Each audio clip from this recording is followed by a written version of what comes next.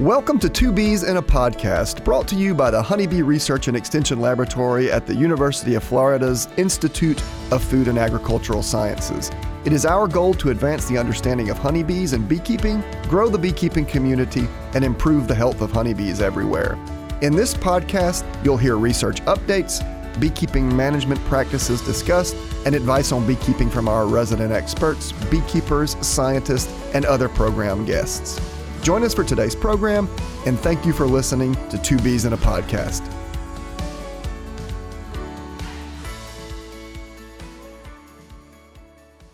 Hello, everyone, and welcome to another segment of Two Bees in a Podcast. We've got a really great topic to discuss today. It's how honeybee queen health is impacted or potentially impacted by contact exposure to pesticides commonly found in beeswax. This is actually a new paper that came out. We'll make sure and link the paper in our show notes so that you can find it. We're joined by two of the authors on this manuscript. The first of those being Dr. Allison McAfee, who's a postdoctoral research scholar who has a dual appointment both in the Department of Applied Ecology at NC State University, as well as the Department of Biochemistry and Molecular Biology from the University of British Columbia. We're also joined by David Tarpey, who's a professor of applied ecology at the NC State Apiculture Program, also in the Department of Applied Ecology at NC State University in North Carolina. Allison, David, thank you so much for joining us on this episode of Two Bees in a Podcast. Thanks for having us. Yeah, so you guys co-published this manuscript. It's going to be very interesting to the beekeepers who are listening to this podcast here around the world. And I want to ask you guys if you could tell us a little bit about the background of this project. How did you come up with the idea? What led to the research, and a little bit about the setting and what got you to publishing this manuscript in the first place? Yeah, so I think I'll take this question because it really was a follow-up study to a bigger project that was funded by Project APIS-M. And the goal of that project was to come up with a way of developing a molecular test to diagnose different forms of queen stress. And the ones we were looking at were cold exposure, heat exposure, and pesticide exposure. And in this previous research we'd exposed queens to these different stressors. And then what I did was look at the proteins that changed in abundance in their spermathecae. And what I was looking for was sort of like a molecular fingerprint that was specific to each, where the response was specific to each of the stressors. And so we found a couple proteins that were unique to each form of stress. And then the next question was can we find some kind of marker or indicator that we can measure in, say, the queen's progeny, so without destroying her, but sampling some of her eggs or maybe even adult workers that can also indicate queen stress. So that's why we were doing this field trial, was to, okay, now we've done these sort of shorter term experiments where we stress the queens in the lab and then look at proteins that change in her tissues and found some things that change. But now what happens when you stress the queen and then actually put her back in the colony? And also that yields the opportunity to measure any changes in her performance. So like her egg laying pattern, for example, or maybe her weight would change over time if the workers treat her differently or something like that. So it was like doing a deeper dive into the pesticide exposure tests that we had done previously in the lab. And also in that sense, doing a deeper dive into the components of that pesticide exposure itself, because we were mainly using this cocktail of different pesticides that was a mixture of quite a few different things that are commonly found in wax. And so some of the work in this paper was actually like dividing up that cocktail into its components and looking for short-term effects of each one of those components to see if there was like one that was causing the majority of the response. We ended up not finding a response, so that's the answer to that question, but that was the motivation going into it. So that was actually my next question for you, was about the method. So let's dive a little bit more into the methods used for your study. And I know that in the paper, you were talking about acute exposure. And so just to let our listeners know, can you explain what that actually means within your methods? Yeah, so acute exposure is really just a short-term exposure. You usually hear it contrasted with chronic exposure, which is a long-term exposure. So let's try to think of a common example. I guess, yeah, maybe I don't have one on the top of my head, so maybe we'll come back to the example. But acute exposure is short-term and chronic is long-term. So something that happens quick, like dispensing a pesticide onto a queen's body, would be acute. And then chronic would be like if that exposure was actually occurring over the time frame of, say, days or weeks. So let's say like on a farm, if there's someone applying a pesticide, they're applying it maybe once versus once every other day or once every week. So would that be kind of an example of acute versus chronic exposure? Or did I totally get that wrong? It could be, but maybe a different way of thinking of it is like how long something hangs around is also part of it. So like if, say, a farmer were to apply a pesticide and then that pesticide can persist in the environment for a long time, then that could still be a chronic exposure. So there's also that to think about, is not only the application, but then also like how quickly does that pesticide disappear or break down after it's out there. Well, let's zero in specifically to the method that you used in your study. You wanted to expose queens to pesticides and then follow various parameters. So how did you expose the queens to pesticides in your research study? Yeah, so this exposure method was a topical exposure, and that just means that we are literally dispensing a very small drop of this solution containing the pesticides onto the queen's body. And we chose to dispense it onto her thorax just to kind of match up with a lot of other toxicology research that's done out there. That's for insects, as far as I understand, that exposure to the thorax is kind of like the standard method for topical exposures. I'm curious, though, as well, with regard to not only exposure scenario, but how did you choose which concentrations to use, or which doses, I guess, in this particular case?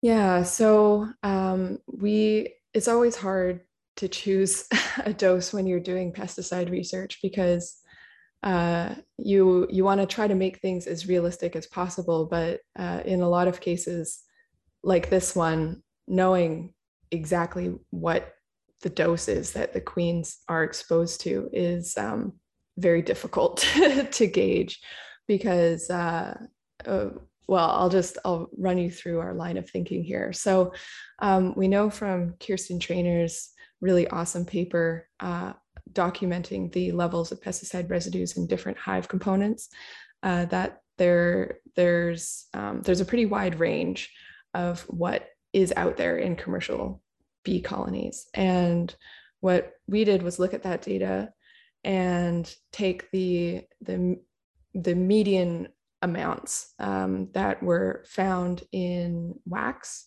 The reason for that is because wax is probably the hive component containing pesticides that queens are most in contact with. It obviously is not the only thing in the hive that has pesticides in it, but if you're thinking about contact exposure, I think that's really going to be what would yield that. So we took the median actually hazard quotient, which is now a whole new can of worms. And maybe we can come back to what that is and how it's calculated later. But we took the median hazard quotient, and of actually the wax from colonies where there was known to have been a queen event. And this is all data from the Traynor paper I was talking about. So that seems to be a good estimate of the level of exposure that might be sufficient to cause problems with queens. And then, there are all kinds of other questions you can have from that, because, this is the median concentrations found in wax of colonies that had queen events, but then how much of those compounds is actually being, say, absorbed by the queen as she's going about her business, laying eggs and walking on that wax and whatnot. So that is a big open question. But that level of exposure does not directly translate to what we did, which was apply a 2 microliter dose of the solution containing pesticides at that same concentration directly to her body. There are so many unknowns. Like, you don't know what the queen's actually absorbing from the wax as she's exposed to it day to day. And then you also don't know exactly how much of the pesticide is absorbed from that drop that we put on her. So it's really, there's a lot of guesswork in it, and it's definitely not perfect, but we just kind of tried to use the information that we have as best we could to try to create a realistic dose. Yeah, and if I can jump in here real quick, Allie, and the other, you had said a couple things about the why wax, right? Why the pesticides in wax being tested on queens. The other first author of this paper is Joe Malone, who was a former PhD student in our program, and you guys had done a lot of very similar work, and so this is a great example of where both of your paradigms kind of came together and made a great collaborative effort, right? So he was funded through a grant through the Foundation for Food and Agriculture Research. And he was looking at following up on that Traynor et al. Paper that you just referred to, looking at the exposome that queens are exposed to inside the colony. And he was looking at the 2 different routes, the wax as well as the food, right? So they're always fed royal jelly by the nurse bees. And what his other papers had shown, kind of not really alluded to so much in this particular paper, but the exposure, the potential exposure route through food is very minimal, because the worker bees, the nurse bees that are feeding the queen royal jelly, are kind of filtering out the vast majority of any pesticides that might be coming in from the pollen, which, by the way, is a completely different kind of cocktail than the pesticides that tend to be found in wax, according to that Traynor paper. And so looking at just the pesticides in the wax made a lot more sense, because it doesn't seem that queens are actually exposed to pesticides in food as much as we might assume. So that gives another kind of context of why this particular set of pesticides were explored in this paper, because there isn't much of a direct exposure to queens through the food route. I will say too, just listening to you guys talk about this, the wax matrix is very interesting, because a lot of pesticide work, right? They're looking at pollen as an exposure route and nectar as an exposure route. And I've struggled with wax. We've got an assay that we'll be submitting soon for testing chronic exposure and acute exposure of pesticides to adult worker bees through wax. But this wax thing is fascinating to me, specifically because, if a compound is found in wax at high levels, it's lipophilic.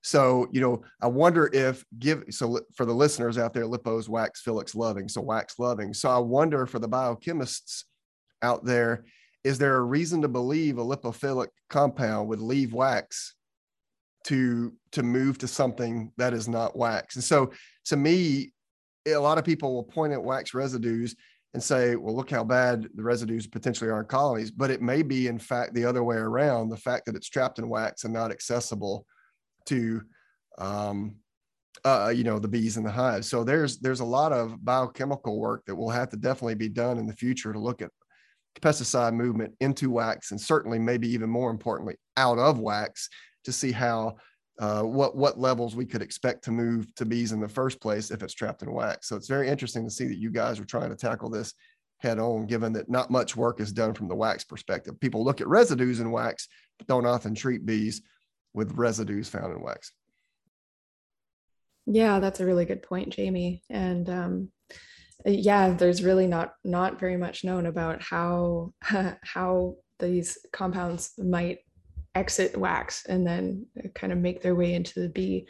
One kind of interesting thing to think about, though, is that honeybees do have these cuticular hydrocarbons that are also kind of like fatty molecules that are coating their body. So that coating the outside of their body, so that those are involved in things like nestmate recognition, because the bees can smell these different compounds on each other, and that, I don't know if there are enough of them to kind of promote that transfer from wax to the bee, but that's maybe one potential mechanism. Yeah, it's interesting you mentioned that. I thought about that as well, and I was thinking, if bees are kind of covered in these cuticular hydrocarbons, this like thin wax layer, are they providing a route of exposure or accumulation of pesticides for lipophilic pesticides? It's just hard to know, and I tell you, I can't wait to see folks tackle those questions head on. These are great questions, and wax exposure is so interesting because wax is just there. The food cycles in and out of the hive, but the wax is there, and so it's really neat to see you guys take advantage of that. Yeah, I think it took me a couple of years after I became a beekeeper to even know that there were pesticides in wax. I think, a lot of, especially the beginner beekeepers that are listening into the podcast, there are lots of places that hold pesticides. And so it's always interesting, because when people feel like they have a pesticide kill, they'll immediately collect bees. But now, there are so many other ways to look at pesticides and the different components of the colony. So I think that's super interesting. Back to the original question too, of what concentrations did we test? I was speaking about how we chose the treatment for the field trial, but there was also the other part of this paper, which was the exposures that were done in the lab.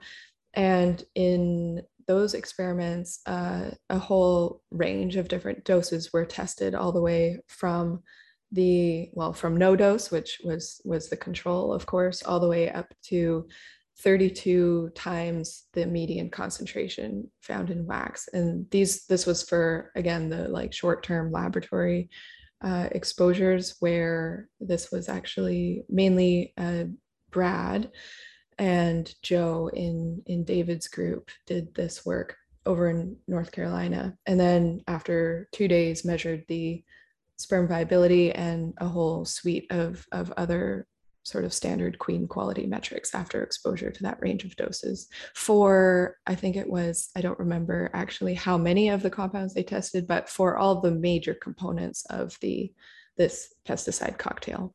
Well, I think it's important maybe to say that 48 hours was the time that we chose, because in my previous research, I found that after 48 hours, there was this elevation in a certain subset of proteins. So that implies that it was long enough for the queens to have some kind of molecular response to the stress. And also from the research on temperature stress we've done, we know that 2 days or 48 hours post-stress is long enough to see that reduction in sperm viability. So, it could be that it was too short for a pesticide exposure, but those were kind of the reasons why we chose that time frame. Yeah, so something that Jamie did not mention when he was introducing the title was your title actually says honeybee queen health is unaffected by contact exposure, right? And so you've already mentioned this earlier on, that there really wasn't anything found as far as, any effects on the queen. And so can you just kind of go through a little bit more on what you were examining, during your methods, and because your results say it's unaffected. What were you looking at? Yeah, thank you for for bringing that up, because there's always the case where you can measure a bunch of things and find no effect among the things that you measured, but there are always limits to what you can measure. So then you start wondering if there were things you missed that that might have been important. So I'm happy to clarify what exactly it was we were measuring. So in the field trial, the field part of the study, we applied this pesticide cocktail to the queen, like we were talking about before, and then put her back into her colony and measured. We measured her laying pattern, so her egg laying pattern. We measured her mass. And at the end of the experiment, we measured the proteins within her spermatheca, because that was the tissue that I had used in my previous research to identify these markers of queen stress. And so I was looking for the same markers that I saw before. And we also measured the mass of the emerging workers, and measured the proteins that were present in the eggs that the queen laid. So that was the idea behind that, was to try to look for transgenerational effects of the queen stress having some kind of impact on the proteins in her eggs, because it would be really convenient if there was some kind of marker or indicator we could measure in the eggs without killing the queen. And I should say also, we before applying these stress treatments to the queen, before applying the pesticides to the queen, we measured her laying rate, like before and after, and her mass before and after. And obviously you can't measure proteins in her spermatheca before or after, because that will kill her. But the idea there was to try to get like the queen's baseline performance rate and then measure a change in that, because as probably everybody who's worked with bees knows, there's a lot of variation from queen to queen and hive to hive. Well, like Amy said, in the title of your manuscript, it says queen health is unaffected. So I would ask, there were no impacts of exposure on any of these parameters that you measured? Yeah, we didn't find any significant impact. And I actually missed one parameter that in that list of ones that we measured. So we also measured the sperm viability. And that was part of the field trial as well as the lab work. So at the end of the lab experiment, where queens were exposed to a range of different doses of each of the components of the cocktail, as well as the cocktail together, there was no impact on sperm viability after a 2-day recovery period. And there was no impact on the queen's mass in that experiment either. So we really, of course, there are more things that we could measure, and you can tweak things, try different concentrations, try a longer exposure duration, or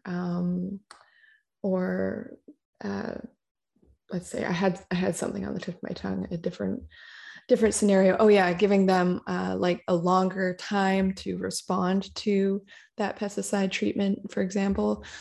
But since everything we had measured so far really didn't yield any significant changes, we kind of chose to stop pursuing that aspect of it, because which is also relevant, this work that Dave was talking about earlier about the exposures that Joe Malone was doing. It was pretty clear from that work that actually chronic exposure via feeding colonies pollen was actually having some pretty major impacts on queen health there. So I think that the message from our work is not that pesticides don't matter for queens or queen quality. That's definitely not what I want to portray. It's that this particular exposure route under these conditions that we tested really didn't have an impact, but there are other exposure routes that definitely do. And that's a critical point, Allie, right? Because I think a lot of people, and Jamie was alluding to this, a lot of people, they say, oh, we find these pesticides in the wax. We also notice that a lot of our queens are becoming drone layers or becoming, sterile, and their sperm viability goes way down. And so the queens don't live as long as we're having all of these problems. And they equate the two. They're saying, well, exposure to pesticides in the wax is sterilizing our queens. And that's the reason. And so the fact that we treated the snot out of these queens with huge levels of these pesticides that are in the wax, but it's not affecting the sperm viability, at least in the near term, right, suggests that the queens are quite resilient to these stressors. It might have effects on them in other ways, but it's probably not the simple connecting of the dots of pesticides in the wax sterilizing our queens. There's something else going on that's more complex here. So that's exactly right, Allie. We shouldn't have the takeaway that pesticides are benign to queens. That's certainly not it. But this immediate or direct effect of the pesticides, at least in the wax, may not have such profound and obvious effects on the queen's reproductive capacity. Yeah, so I think this is really interesting. So my team and I published pesticide research before, and Allison, just like what you said, I mean, you sounded like a scientist when you said it. All we found here is consistent with what we did under the experimental paradigm that we used, at the doses we used, et cetera. But every time I talk to beekeepers about pesticides, it's very, they often will say, okay, that's what you found, but what about all these other exposure scenarios? For example, you guys focused very closely on acute impacts. Queens get exposed to an acute dose, boom, it hits them. They're given just a recovery period. They're put straight back in the hives. And a lot of what you measured, for example, sperm viability, was over a very short period of time. So anytime I would see a title like yours, right, queen health is unaffected by contact exposure, on and on and on, it's all the what ifs. Well, what if they're living every day in contact with this pesticide? What if, it affects this gland or this organ or that organ? And maybe the acute exposure that we're used to with pesticides isn't simply giving the pesticide enough time to do its thing. Really, queens are getting exposed at these chronic levels over time. And it's these things that worry us as beekeepers. A downstream, maybe they don't burn out today, but maybe 6 months from now they burn out. And so, you both have really touched on this quite a bit, this idea that, you were looking at acute exposure, and what you found is what you found for what you did. It doesn't necessarily give pesticides a free pass from the chronic perspective. So I'm just curious, maybe I'm jumping ahead here, but what are some projects that you have planned for chronic, or do you have planned any projects from a chronic perspective? Maybe what you found with acute is enough, based on, Allison, just what you said a moment ago. So what is your future in that regard? Well, since my motivation for doing all this was to try to come up with a way to diagnose queen stress, and then I found from this work that those markers that I had identified before as being related to pesticide stress, they in the first experiments that I did, they were upregulated in queens after they'd been exposed, after a short-term exposure. And in this experiment, which gave in the field the queens a longer time to recover from the treatment, I found that those same proteins were no longer upregulated in the exposed queens. So for me, since my kind of guiding motivation was to come up with this protein fingerprint or diagnostic test I could do on queens, then that's kind of a dead end for me, because I find that under a sort of more realistic time frame and under field conditions, that these protein markers are not effective. So I actually don't currently have plans to pursue this some different experiments with chronic exposure or different timeframes or that kind of thing. But I think that the exposure routes to chase probably are going to be the pollen exposures, because like what Joe found in his experiments, it really had some serious impacts on the colony's ability to rear queens. So they found that when colonies were exposed to pesticides via contaminated pollen patties over a long period of time, that their ability to rear new queens, like the viability of those queens, this is the viability of the queens, not of their sperm, was lower compared to the control colonies.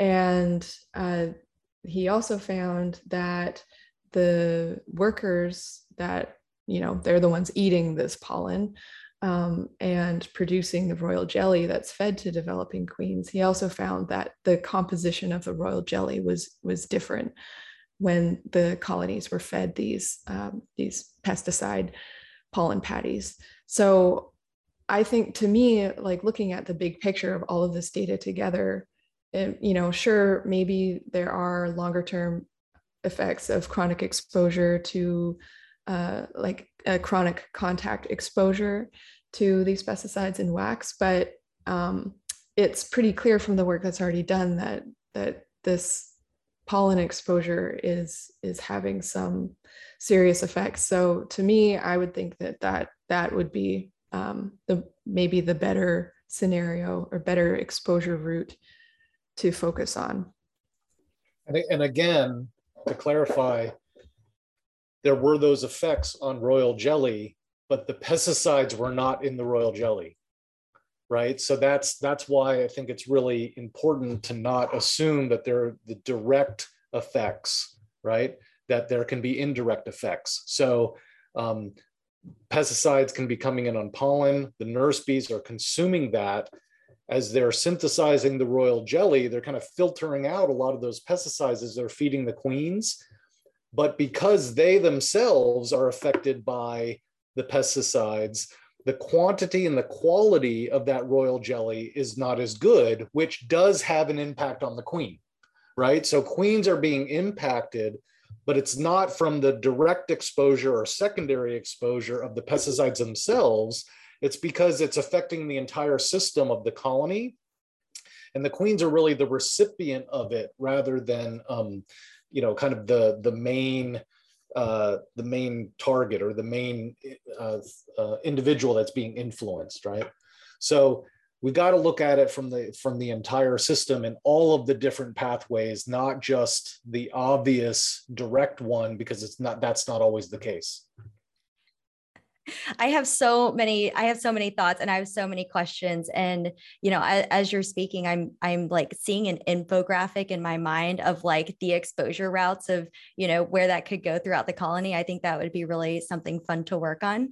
But, it's just amazing to me that really the workers act as kind of like the liver, they're like the filter to make sure that the queen is as healthy and as great as she can be, although they're having their own, impacts. So I'll just leave it at that, but really it's just how fun is honeybee research? There are just like so many factors that go into it and just so many things to take into consideration, and so I'll just stop there. But back to what Jamie was asking, we do have a lot of different seminars that we do with beekeepers. I'm sure you all have your extension talks with beekeepers too. Beekeepers are always wondering, okay, so what? So what does this mean for me? And so the last question I have for you all is, what are some take-home messages you want to share with beekeepers? Well, I can jump in if you wish. One is kind of what we were talking about before.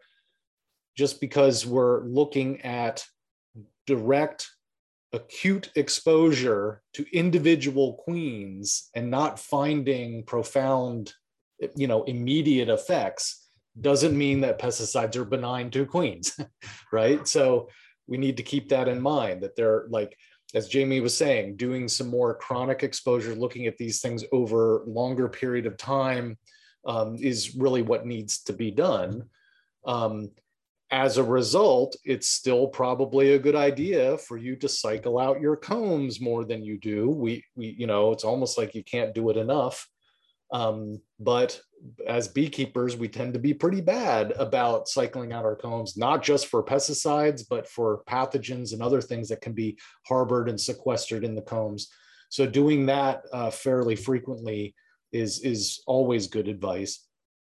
The other is to not just jump to conclusions, right? Just by finding a given compound in a given hive matrix doesn't necessarily always mean that's the cause of any problem that you can ascribe. This is a very complex system. And so we need to not have that knee-jerk reaction of finding something and immediately blaming everything that's gone wrong on that one thing.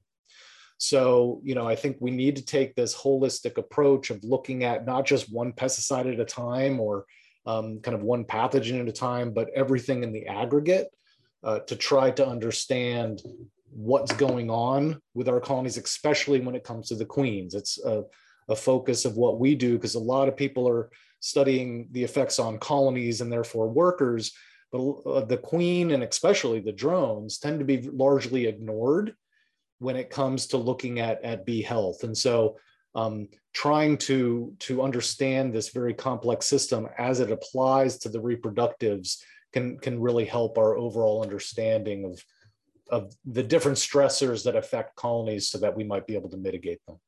Very well said, David. Thank you for jumping in. I think the point about not jumping to conclusions is a really good one. The only thing maybe that I'll add is this work is really just a small piece of a much bigger project that is aimed at really trying to figure out what can cause queen quality to decline the way that a lot of people are seeing. Just talking to beekeepers, so many of them say that queens aren't as good as they used to be, or they don't last as long as they used to. And this is a really, really complicated problem. And there are endless things you can think of that could be contributing to it. So what we try to do in our work is really pick those apart, like pick one issue that we think queens could be having and really dive into it, like this work on topical exposure to pesticides, because that, surprisingly, that was actually a gap that needed to be filled. There's not very much work on topical exposure to queens. And, are the things that we measured and the data that we gathered show that for these methods, there was no effect, but there are all kinds of other things that queens are dealing with, like these extreme temperatures or like viral infections. And these are all, we're sort of looking at this in the bigger picture of these different forms of stress that queens could be having. So there are lots and lots of other things yet to be investigated among those as well. Allison, David, thank you so much. I really appreciate you joining us and discussing the results from your research. Thanks for having us, guys. Yeah, thank you. Everyone, that was Dr. Allison McAfee, who's a postdoctoral research scholar in the Department of Applied Ecology at NC State University, with a second appointment in the Department of Biochemistry and Molecular Biology at the University of British Columbia, and Dr. David Tarpey, who's a professor of applied ecology at NC State University, where he manages the NC State Apiculture program in the Department of Applied Ecology.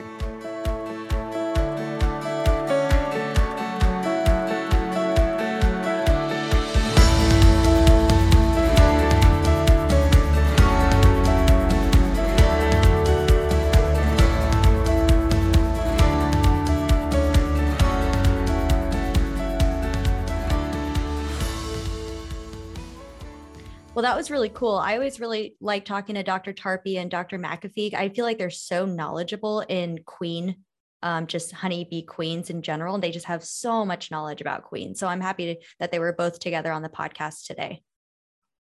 Yeah, David has built a big program at NC State, and Allison was able to be a postdoc there, and also has that dual affiliation. And of course, David, one of the things he's known for is just queen research. And we had him on before, talking about his queen diagnostic clinic that he's got there at NC State. And that's also really neat. So it's really cool that he's working kind of on behalf of the beekeepers, especially the queen producers, and that Allison will be able to make the contributions that she's made to that research as well.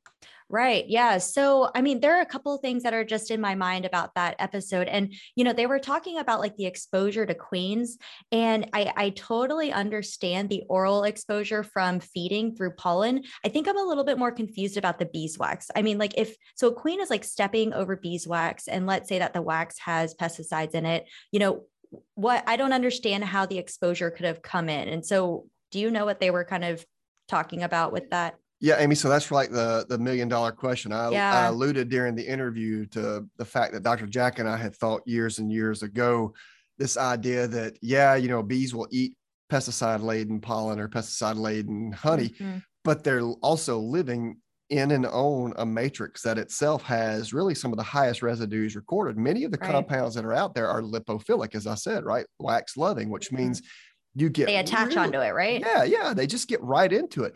So this idea is that, they're consuming pollen and nectar or honey, but they're touching wax. And just think about it from a queen. If she's living, let's just arbitrarily say 2 years, and she's touching it every day, and every day she sticks her abdomen into a, cylindrical wax cell, and her abdomen is touching it. So they were essentially asking the question, if there was a residue level that's high enough in wax to produce an acute exposure, and I mean, that gets back to that acute versus chronic thing, but acute exposure is a high dose that gives a pretty immediate effect. And by immediate, usually within 48 hours. If you look in the books of the old days about bees dying from pesticides, it was always acute exposure. Bees go out in the field, they get super high dose, they come back, everybody eats from that pollen or nectar or whatever, and just all the bees die. Yeah. And so they were asking, is there a possibility of queens being exposed to wax, pesticides in wax acutely, that would produce any of the number of effects on any of the number of parameters that they were investigating? Yeah. So, it's like, with humans, we always kind of try to think like, okay, like how would I make sense of this? So let's say like lead in paints, right? Is that would that be kind of an example of something similar, I guess, to just the exposure? Yeah. So the way that I would explain it is, let's say that while you were painting with lead-based paint, the whole bucket just falls on you. Right. That's an acute exposure. Now, let's just say you're living in a house that was painted with lead-based paint.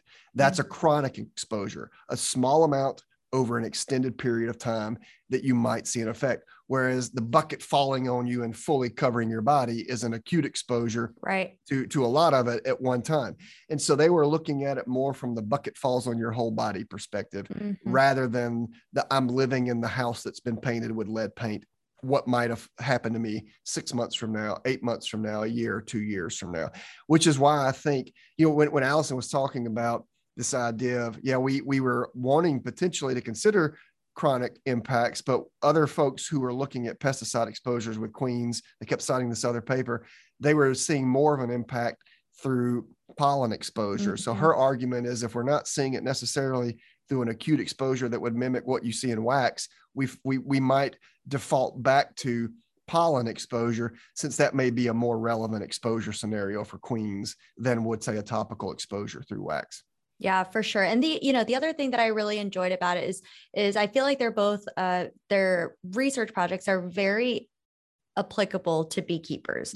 And, something that Allie had mentioned was that, beekeepers say that their queens just haven't been as good as they used to be. And, quite honestly, I hear that pretty often. I mean, people say that all the time. And I'm hearing that more and more these days, or that, they're having either queen issues or queen quality problems. And so, have you heard that? What are your thoughts on, whether queens are worse or better or the same as they used to be, quote unquote, back in the day? It's definitely something I hear beekeepers talk about all the time. And even if you look at the Bee Informed Partnership surveys from beekeepers, asking beekeepers what's principal stressor of their honeybee colonies, every year, queen quality is in the top 5, right? So beekeepers recognize it. They talk about it. You and I have had these conversations before about, off the air, about my beliefs about this whole, as good as it used to be or as bad as it used to be. what I would argue is that we don't really know what queen quality used to be, right? Sure. People didn't measure queen longevity as much as it's being measured today, or people didn't look at queen quality as much as it's being looked at today. So it's really hard to compare today to what was yesterday. And 30 years from now, people are going to be able to make those comparisons because people are collecting a lot of data now to which 30 years from now can be compared. So maybe queen quality is worse than it's ever been. Maybe it's exactly what it's always been, but there's still things that we need to address. And that may be the perspective that Allison and David were taking. Hey, even if it's the same or worse, there's still clearly things that impact queen quality. And when queen quality is impacted, we know that it can have downstream effects on the entire colony. And I think that there's a lot of value in that type of research, and it's neat that they were doing it the way that they were doing it.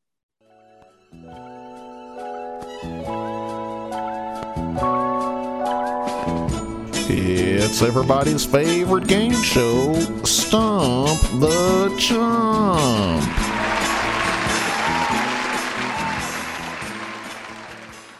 So in this question and answer time, the last question and answer segment that we had were 3 questions about swarms and queens. And so the next 3 questions that we have for today, Jamie, are also regarding queens and requeening and splits. So this is basically just a continuation of what we did last week.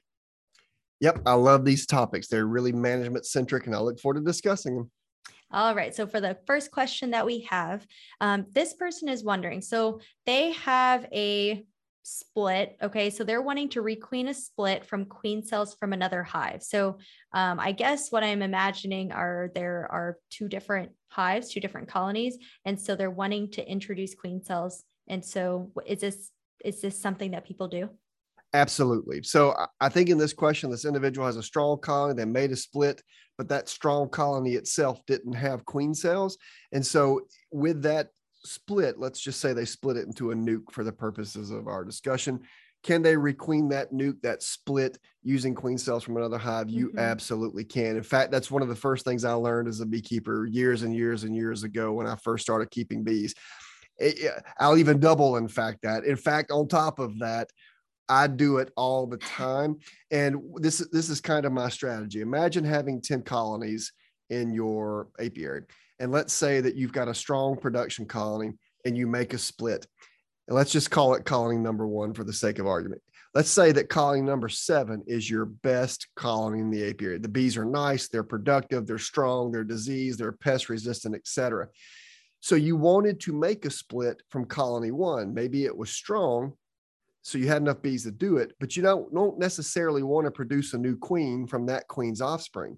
Well, you can move over queen cells from colony number 7 into that split and allow the bees in that split to make queens from those queen cells rather than from ones that it would have produced from its own brood cells. You don't even have to move over queen cells. For that matter, you can just move over frames of eggs or incredibly young larvae from one colony into your split so that they can begin making queen cells off of that frame as well. But I think in this particular case, the beekeepers wanting to be able to move in established queen cells to take a week or 2 off the timeline. And you absolutely can do that. It usually works best if you don't move over the bees with them. So for example, if you're going into colony B to remove a frame of queen cells and put it in colony A, you'll want to remove the bees from that frame. You don't want to shake that frame too hard because that can damage the contents of the queen cells. You might just lightly brush the bees off, but then you can move that frame over with cells and all into your split, into a queenless colony, really however you want to deal with it. Isn't that a common practice anyway? I mean, you can purchase mated queens, you can purchase virgin queens, but you can also purchase capped queen cells, right? Absolutely. But it's super duper common. In fact, in a lot of management in the backyard, folks do this. And I did it all the time. Basically, what I was saying is like, look, you're strong enough for me to make a split from, but I don't necessarily want to use your queen to make my next queen. Instead, I want to go to this colony because it's such a great colony. So you're basically being a breeder in that case. You're selecting you like colony X and you're using its queen cells to requeen splits from colonies Y and Z. And that's perfectly normal. And just like you said, Amy, you can even purchase queen cells rather than mated queens, often at a cheaper price. And it's just think about it too. The bees do this themselves, right? They make new queens this way. I think the real catch is are you comfortable? Are there any anticipated problems moving queen cells from one hive into another hive? And it's usually not a problem at all. And it's a very common way of dealing with requeening. Okay, so for the second question, so this person has this queenless hive. So they purchased a queen from somebody else. And so they're wondering, in that queenless hive, there are queen cells in there. And so is introducing a mated queen enough for the workers to take care of the queen cells that are already there? Or does a beekeeper need to go in and remove these queen cells either before or after introducing their mated queen? Easy answer to this question. Always remove the queen cells first. Almost, if you listen to the way the questioner asked this question, if I put a mated queen into a colony that already contains queen cells, will that cause the bees, upon acceptance of that new queen, to just go in and get rid of the queen cells? And that certainly can happen, but you actually run a potentially greater risk the other way around, where the presence of queen cells in that colony make it less likely that they'll accept that queen. So inevitably, what I tell folks, anytime you want to introduce a mated queen, you want to make sure there are no other queen cells in that colony, because that might cause them to carry through with the production of their own queen and kill the one that you've purchased. So absolutely, always remove all the queen cells when you are introducing a mated queen, and don't even let it come to the opportunity for that new queen to emerge and her, the worker bees going, oh, we got a queen, we can go take out these other cells, because it always works the other way around. So I would prefer you take them out. And I will say too, you might need to hear that when a queen is released, sometimes in the process between you removing the cells, putting the new queen in, and them releasing her, that could take 2 or 3 days, at which point they may make new queen cells. And so sometimes after her release, I might go through and just double check that they haven't made new queen cells. Less of a problem for them to accept her, because they've already accepted her. They released her and they've accepted her. She's in there. But more of a problem if you're in peak production season, they could be tempted to swarm maybe with that new queen that just emerged from the cage, because there's some cells left over. So I remove cells beforehand, before introducing. And then even once I've discovered that she's been accepted, I remove queen cells. Cool. All right. So for the third question, so in our last Q&A segment, we talked a little bit about secondary and tertiary swarms. And so the questioner is wondering, how long does it take workers to start laying after they swarm if they are unsuccessful with requeening? So, I guess there are lots of different ways to see that, but I'm thinking about maybe a secondary swarm, and let's say that their queen goes out on a mating flight and doesn't come back. Do workers, what do they do? Yeah. So if you're listening to this podcast, then you know that honeybees are the most amazing organisms not named human, right, on planet Earth. Think about it this way. Worker bees are really quickly able to know that they are queenless, because the queen, produces pheromones and the workers can cue into those pheromones. Hey, we have a queen, life is good. The moment she's gone, within 12 to 24 hours, they're already in replace queen mode, because they no longer smell her. Her scent's not there. They know that there's a problem, and they start producing queen cells. But most workers have a biological clock, this kind of cushion that says, we'll give this process 2 to 3 weeks. And if we don't smell new queen pheromone in 2 to 3 weeks, some of us are going to have our ovaries develop, and we're going to become laying workers. And that's pretty remarkable if you think about it, because in theory, just 48 hours later, there's very little indication that there was ever a queen in there in the first place, right? They can't smell her, she's not there, et cetera. So why don't workers' ovaries start developing that quickly? But it doesn't. They don't typically develop that quickly. Typically with laying workers, it's usually, you can safely requeen colonies at 2 weeks, sometimes up to 3 weeks, but that kind of 2.5 to 5 week window is when colonies become hopelessly queenless, and some workers in that hive will become laying workers. And at that point, it's difficult to address. Difficult, not impossible, but difficult to address. So it can just take, somewhere in the neighborhood 2.5 to 5 weeks. Usually if a colony's queenless after 2 weeks, then I know that it's going to be a little bit more of a struggle for me to try to get a queen in there before the laying workers start. All right. Well, there we have it. Those are our question and answers for the day. Keep the questions coming. We are excited to have them in our email, on social media. If you give us a phone call, I cannot promise you that Jamie and I will pick up our phones, but we do check our voicemail. So you can try that way. Thank you for listening to Two Bees in a Podcast. For more information and resources on today's episode, check out the Honeybee Research Lab website at ufhoneybee.com. If you have questions you want answered on air, email them to us at honeybee@ifas.ufl.edu or message us on social media at ufhoneybeelab on Instagram, Facebook, and Twitter. This episode was hosted by Jamie Ellis and Amy Vu. This podcast is produced and edited by Amy Vu and Sarah Sowers. Thanks for listening, and see you next week.